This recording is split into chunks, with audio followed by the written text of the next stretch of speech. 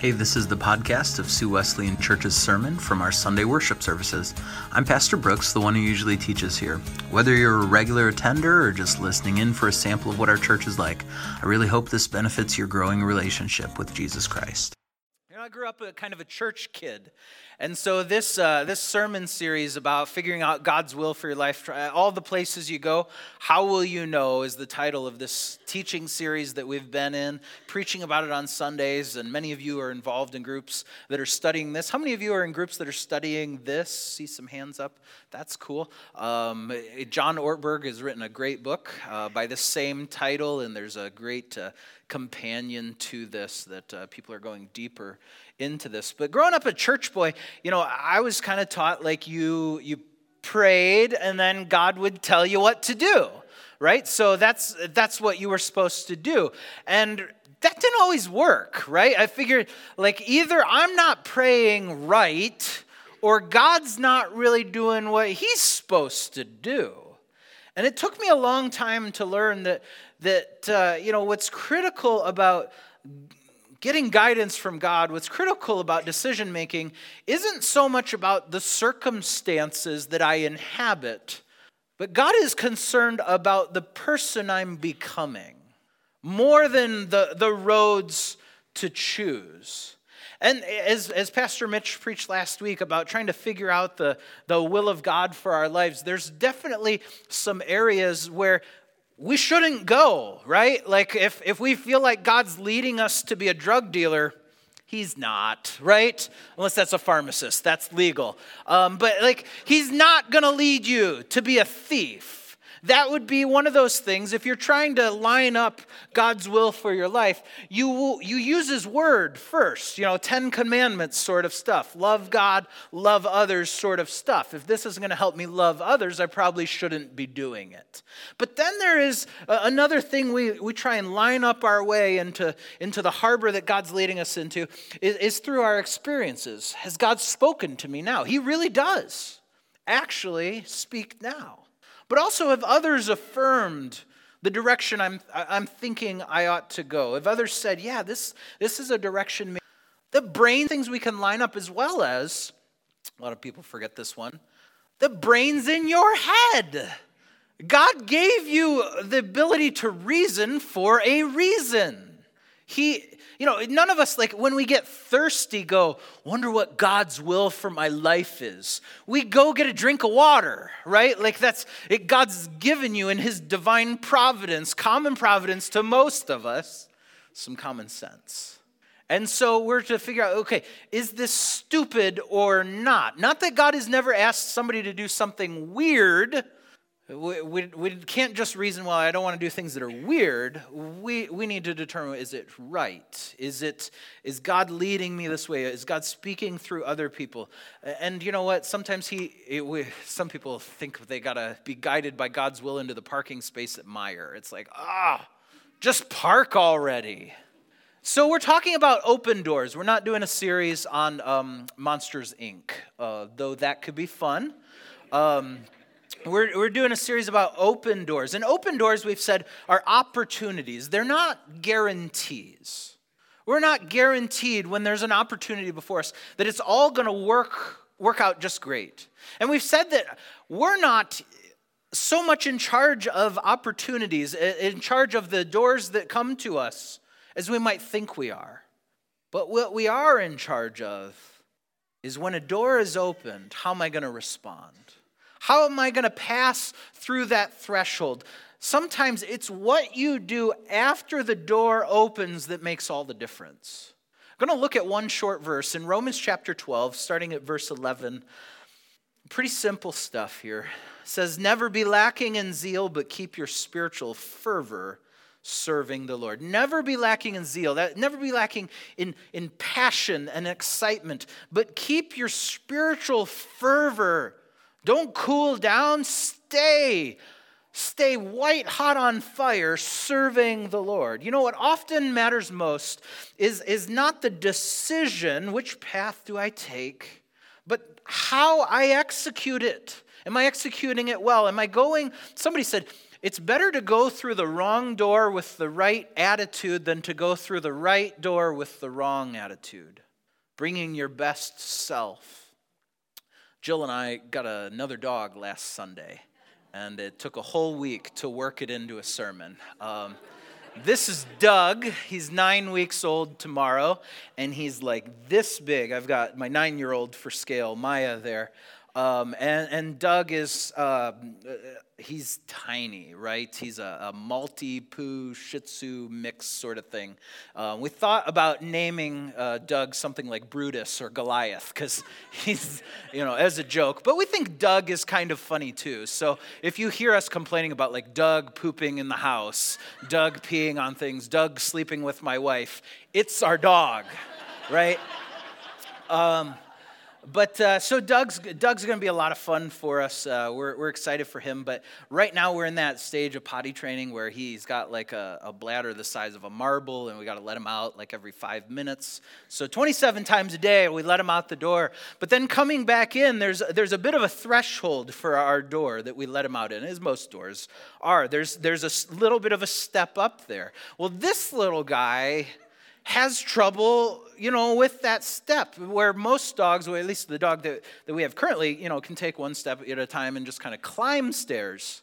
This dog is so new at walking, so new at everything, that it comes to that step and it puts its feet up on the threshold. And so it comes up on that threshold, and I kind of push it back, right, with my foot, because that's not going to work, Doug. You can't just you're not he doesn't have the pecs to pull himself up with those front paws. It's never going to happen. He's got to jump. And so I'm pushing him back from where I'm calling him in, but then he just sits there on that top thing. But I'm pushing him back because he needs to jump through. He needs to hop. He needs to commit. This isn't some it's either in or out, man, and we want you in. Hopping is something that children do. Something that we lose somewhere along the way. We don't skip anymore. We keep one foot on the ground. But maybe we should hop. Hopping's what we do in moments of great joy. And if you're going to go through an open door, don't limp across the threshold. Hop.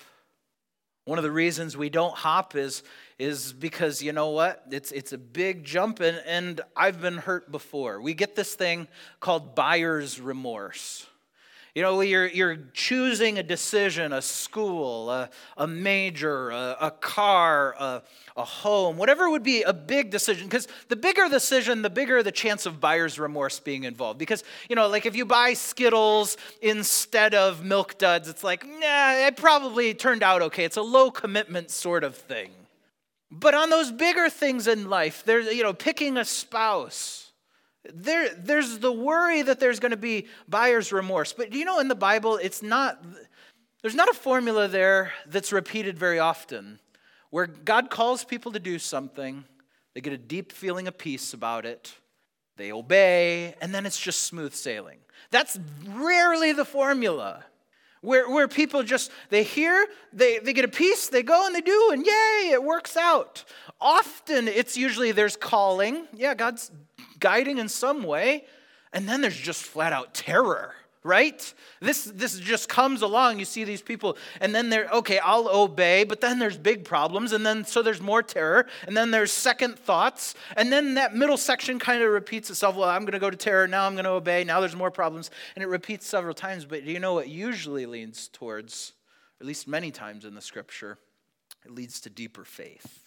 It leads to deeper faith. So having second thoughts, it's not unusual. It's not an automatic sign that you have made the wrong choice. It's not even a good predictor of the future.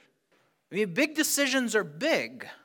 But the Bible doesn't command us to play the hypotheticals of buyer's remorse. How many of you, after buying a car, you still watch another car? After you're buying a house, you're still looking at other houses. The Bible doesn't recommend when you marry somebody, keep tracking spouse B and see how they do. If you're having difficulty in your marriage, the Bible doesn't say try spending large amounts of time speculating on what would have happened if you would have married someone else. Vividly contrasts this hypothetical strength of this fictional spouse with the high definition flaws of your actual one. Don't do that. We're not to track plan B in this hypothetical thing and mourn that we didn't go with that job or that school. There's a cure for buyer's remorse. There's a better way to go through the door, and it's with all your heart. It's hopping time. We've said this before, Jill and I have to many circles of people, and it sounds very unromantic, but we think there might have been another spouse out there for each one of us, a type of person out there for us. But we think it's romantic to say, I'm with you. I choose you. I'm committed to you. You're my person. Because in that sort of situation, when we say, we got a great marriage, right? Right? Just nod, honey, nod. Help brother out. But we say, I'm your person, you're mine. And there's so many people out there like, maybe I missed that one, unicorn of a person out there that was for me. And now I've set off a whole chain of events that can never be done right. As Christians, we need to hop. We need to go all in. Sir Walter Moberly said, if 1/10 of what you believe is true, as a Christian, you ought to be 10 times as excited as you are. Dr. Lewis Evans, a prominent Presbyterian minister, said, to our grandparents, becoming a Christian was an experience. For our parents, it was a tradition. For many today, it has become something useful or convenient. Why do I share that? It's because many of us, we don't hop anymore. Because for us, Jesus, God, church sort of stuff is not something that we have a firsthand passion for. We don't have a relationship with God. It's been passed to us maybe as a tradition. Mom and dad sure thought it was important. Maybe it was just a tradition for them. But somewhere along the way, somebody had an experience with Jesus that changed your family tree. But now it's just kind of a tradition for you. Yeah, we go on Sundays. Yeah, we kind of do this sort of thing. It's just kind of a tradition for us. But what's sad is even below that, there's this habit that gets created time and time again throughout generations. Is then there's another generation that just kind of sees church as something useful. It's convenient, let's say. Mom and Dad used to go, but now I want to go still out of tradition maybe, but only when it's convenient for me to sacrifice will I. Only when maybe if I'm at the beach, I'll download a Bible app, read one thing. It's convenient. What level do you live in? Have you thought about that? If you're not at that first place of experiencing Christ firsthand, you're going to suffer. You're going to be stuck in the rules. You're going to be stuck in, does this seem to help or not, rather than having a passionate, sold-out relationship with the creator of the universe. Elton Trueblood said, one of the ironies of history is that Christianity has produced so many cases of what the Savior Jesus fought. So many more religious people, and that's something he seemed to have fought. People who just kept the rules, who have diluted the inner life to the point where there's no joy, no adventures, no intrepid spirit. Yeah, we don't have any gross defects, but we don't have any outstanding virtues. We've refused to taste the pleasures of sin, but we've missed the deep joy of living with deep integrity, great integrity. It has been rightly said that Christianity is not so much like subscribing to a creed as it is a relationship. It is love for God, a love with God. When religion is our current relationship, our love is hot. When in its best usage of the term religion, our love is hot for God. It's growing. But when it's tradition, our love starts to just get kind of lukewarm-ish. And when it's just, my faith is kind of it's a little pet project of mine. I'm working on the spiritual me. Jesus warned against this in the church, to the church in Revelation. He wrote, I have this against you that you have left your first love. Another translation says, that is not love Like that is not love like you loved me before. One of the things I think is missing from our church is zeal, fervor, excitement, and passion. I'm not talking about Sunday morning. I don't know how much better our music could get. But the reason I think sometimes the participation isn't there is because the white-hot love for God and each other isn't there Monday through Saturday. Because the people that I see shouting out and excited are either one of the two kinds of people. One, somebody who likes attention, and I don't think we have that. I think we have people who are sold out for Jesus those other days of the week, and then when they get together, they're like, everybody knows this is a party, right? We're celebrating what we've done all week in worshiping and serving God, that this isn't just some weak and miserable holiday that we put on Sunday morning, the one morning of the week that'd be good to sleep in. I mean, what a terrible idea it was, right? To pick Sunday morning.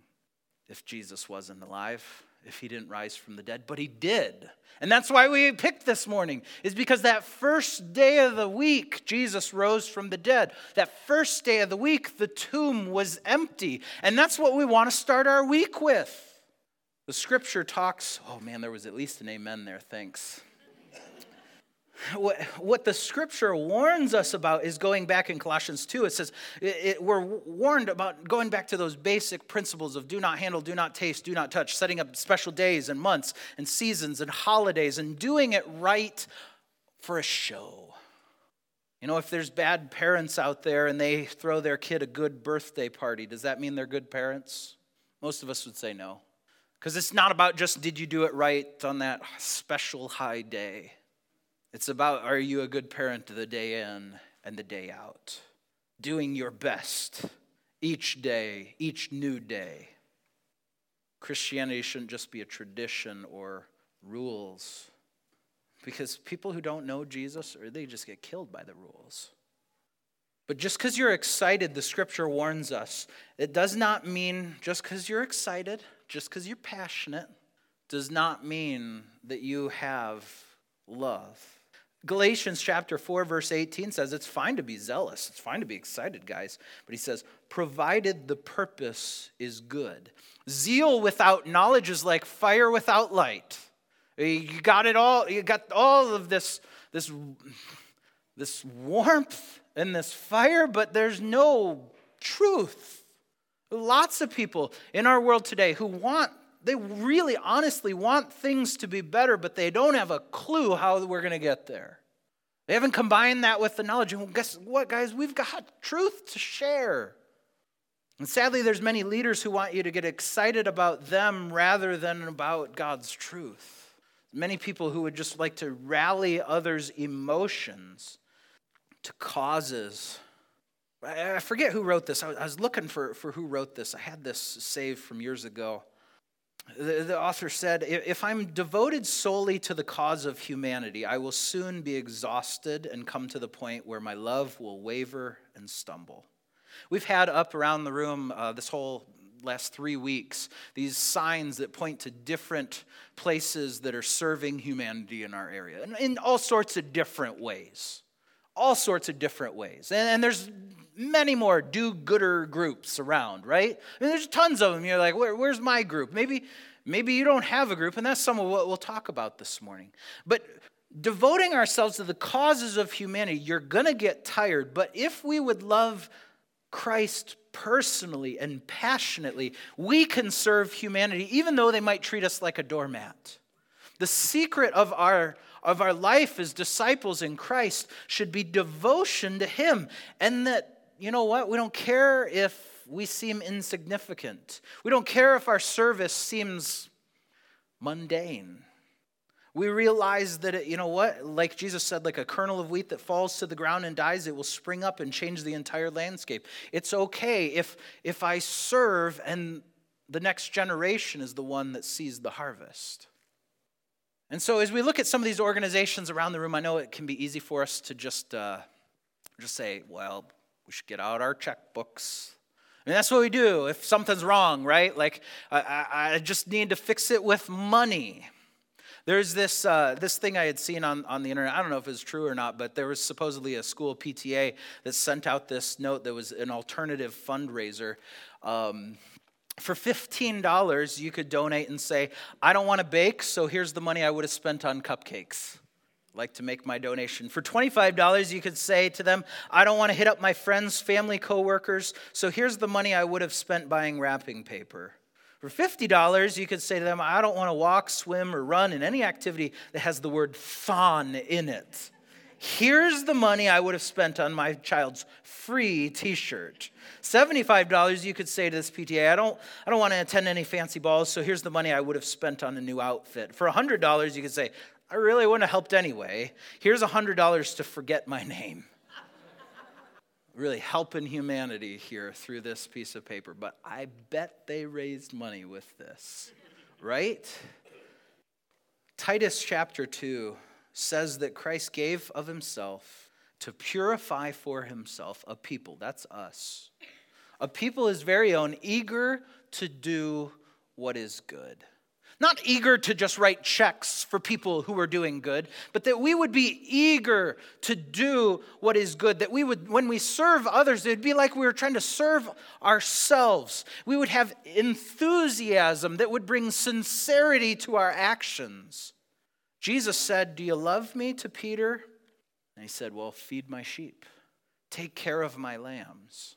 We've been talking, I think, for a month now in various degrees of saying there's something coming in this series, something we want to do, something that's going to be big, something that's going to go outside the walls of our church. Well, here it is. It's a part of our 2020 vision. What's our 2020 vision? Let me review. I'm building excitement for what I'm going to talk about, and you're going to be disappointed. No, I hope not. Our 2020 vision here as a church, we've got some goals, some strategies for the next many months through the end of the year 2020. The first is a goal of baptism. We want to see life change happening, new birth happening among us. And so we've got some goals there that we're just believing to get ready for these things. We've got goals in our worship gathering numbers, that not just the numbers, but the people, that we would be reflective of our community, that anybody who lives here could come in and say, they made this place for me. This feels like home. We're probably going to have 3 worship services to make that happen. That's part of what we understand there. The third part of our 2020 vision is a vision, and you've heard maybe a little bit more about this, and you've been so faithful to give to this since June. We've had almost $22,000 come in and be split up in this way, paying off debt, going out into some of the global and local missions. 10% of every dollar goes out to these things, and as well some saving for building additions to us, add to our facilities in some way or another to grow a nest egg for that. The fourth way that we've talked about is leadership development. And this is something that we're still trying to define, because we believe that God wants us to reproduce reproducers, to make discipling disciplers, people who can lead the charge, lead in the church, lead around the world. But the last part is this goal that we have for spiritual development. And it's hard to say, well, how are we going to measure our maturity? How are we going to measure that we're growing as a church? I mean, there's no like part on your back that we can open up and like see like a spiritual odometer for how you're doing, or like there's no spiritual Fitbit, right? Like that we could just all sync together to the cloud and see how we're doing. But we have a goal that more than half of us would be serving on the clock. This is how we're saying, you know what? If we love God and love others, that should show up on our calendar. And so we should be averaging 5 hours a week. And some of you are way past this already, but we should be showing our love through TIME. That we'd be in a worship service together. That you'd be serving in the church, maybe in youth ministry, maybe in coffee, maybe you'd be leading a men's ministry, or leading, just in some way, you'd be working on the building, or I don't know, some way in the church. But then you'd spend a time in a group, that you'd be together with fellow believers week in and week out. And then finally, and this is the component we'll talk about, is serving in the community. And this one is one that the church, we're not always good at. We're not always good at getting outside of the walls of this church historically. Us and many other churches, to make a difference. Jesus called us to be the salt of the world, the light in the darkness. And so we've got to do that together. And so we want you to go out there because I believe this will change you. You think this is just to change the community. God's going to use this to change us. And so we want to incentivize this so that you would go out and do this. So 3 easy steps. I don't want to make this, I can make things sometimes more complicated than they ought to be. 3 steps to the work in this thing we're calling the 2020 Community Service Drive. Number 1, choose a nonprofit organization. Choose a local one. Doesn't have to be in Sault Ste. Marie zip code, just some organization that's doing good around here. Number 2, give 5 hours of your time. Serve there. Between now and the end of the year, serve 5 hours of your time giving, jumping, hopping in, and serving alongside other people. And number 3, turn in your blue card to the church. We've got 2 pieces of paper here. One's blue, one's green. I'll tell you about the green here in a second. But fill out this blue thing. It's just, what's your name? What's your phone number? Where did you serve? When did you serve? Get somebody there to sign it. Somebody at that organization to sign it, and we'll mail them $101, the church will. So if 100 of us do this, we'll be sending $10,000 out into our community. One of the wonderful problems we've had here at the church is your giving. It's exceeded our budget.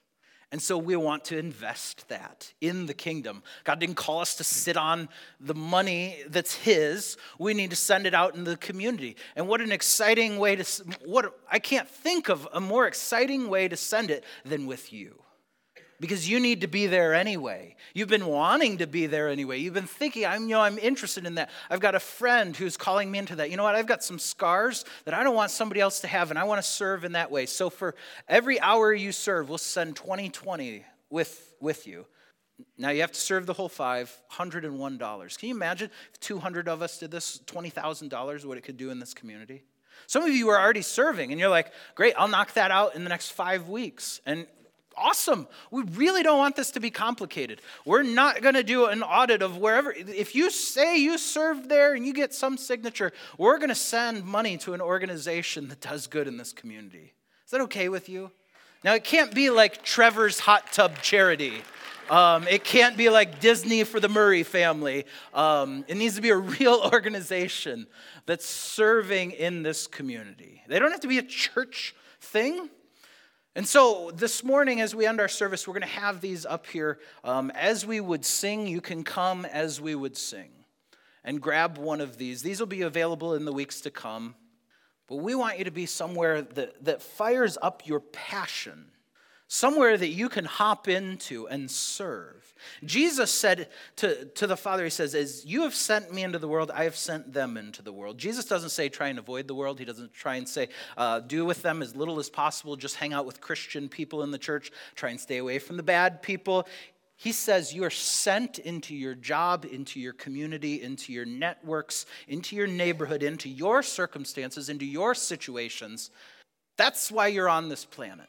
And so Jesus said, I'm sending you. Jesus doesn't want people who are just devoted to Him spiritually, but people who are wide awake and willing to face up to reality and get involved in a strategy and some tactics to be effective in changing this world with love. So as the worship team would sing, I'm going to spread these out here. The green piece of paper is just some other charities, some ideas, some contact information. So you can't say, oh, I didn't know the phone number to get involved. We took away your excuse. Call them. And if that organization says, no, we really don't want you to serve. We really don't want the money that would come along with you.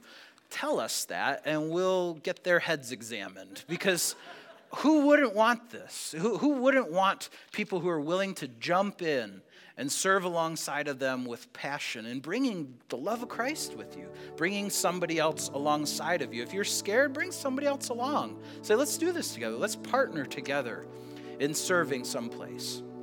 I'm excited for this. Let's pray and we'll sing, and during the song, come on up and grab one of these. Father, many of us, we've been burnt before with going through the doors. We've thought we had an opportunity, and something went awry. And God, I thank you that you can take from the wreckage of our mistakes and lead us in a whole different path that we couldn't have gone on without that wreckage. Lord, I pray that we would walk and hop through open doors again. Give us the faith of a child. Give us the joy of our salvation. Lord, we're not trying to earn your favor. We're not trying to do PR work for the church. We want to love you. So help us to say yes. Help us to grow in ways that we never could if we would just stay where we're at. Bring us out of complacency, out of slothfulness, into courage, into fervor, into zeal. It's in Jesus' name I pray.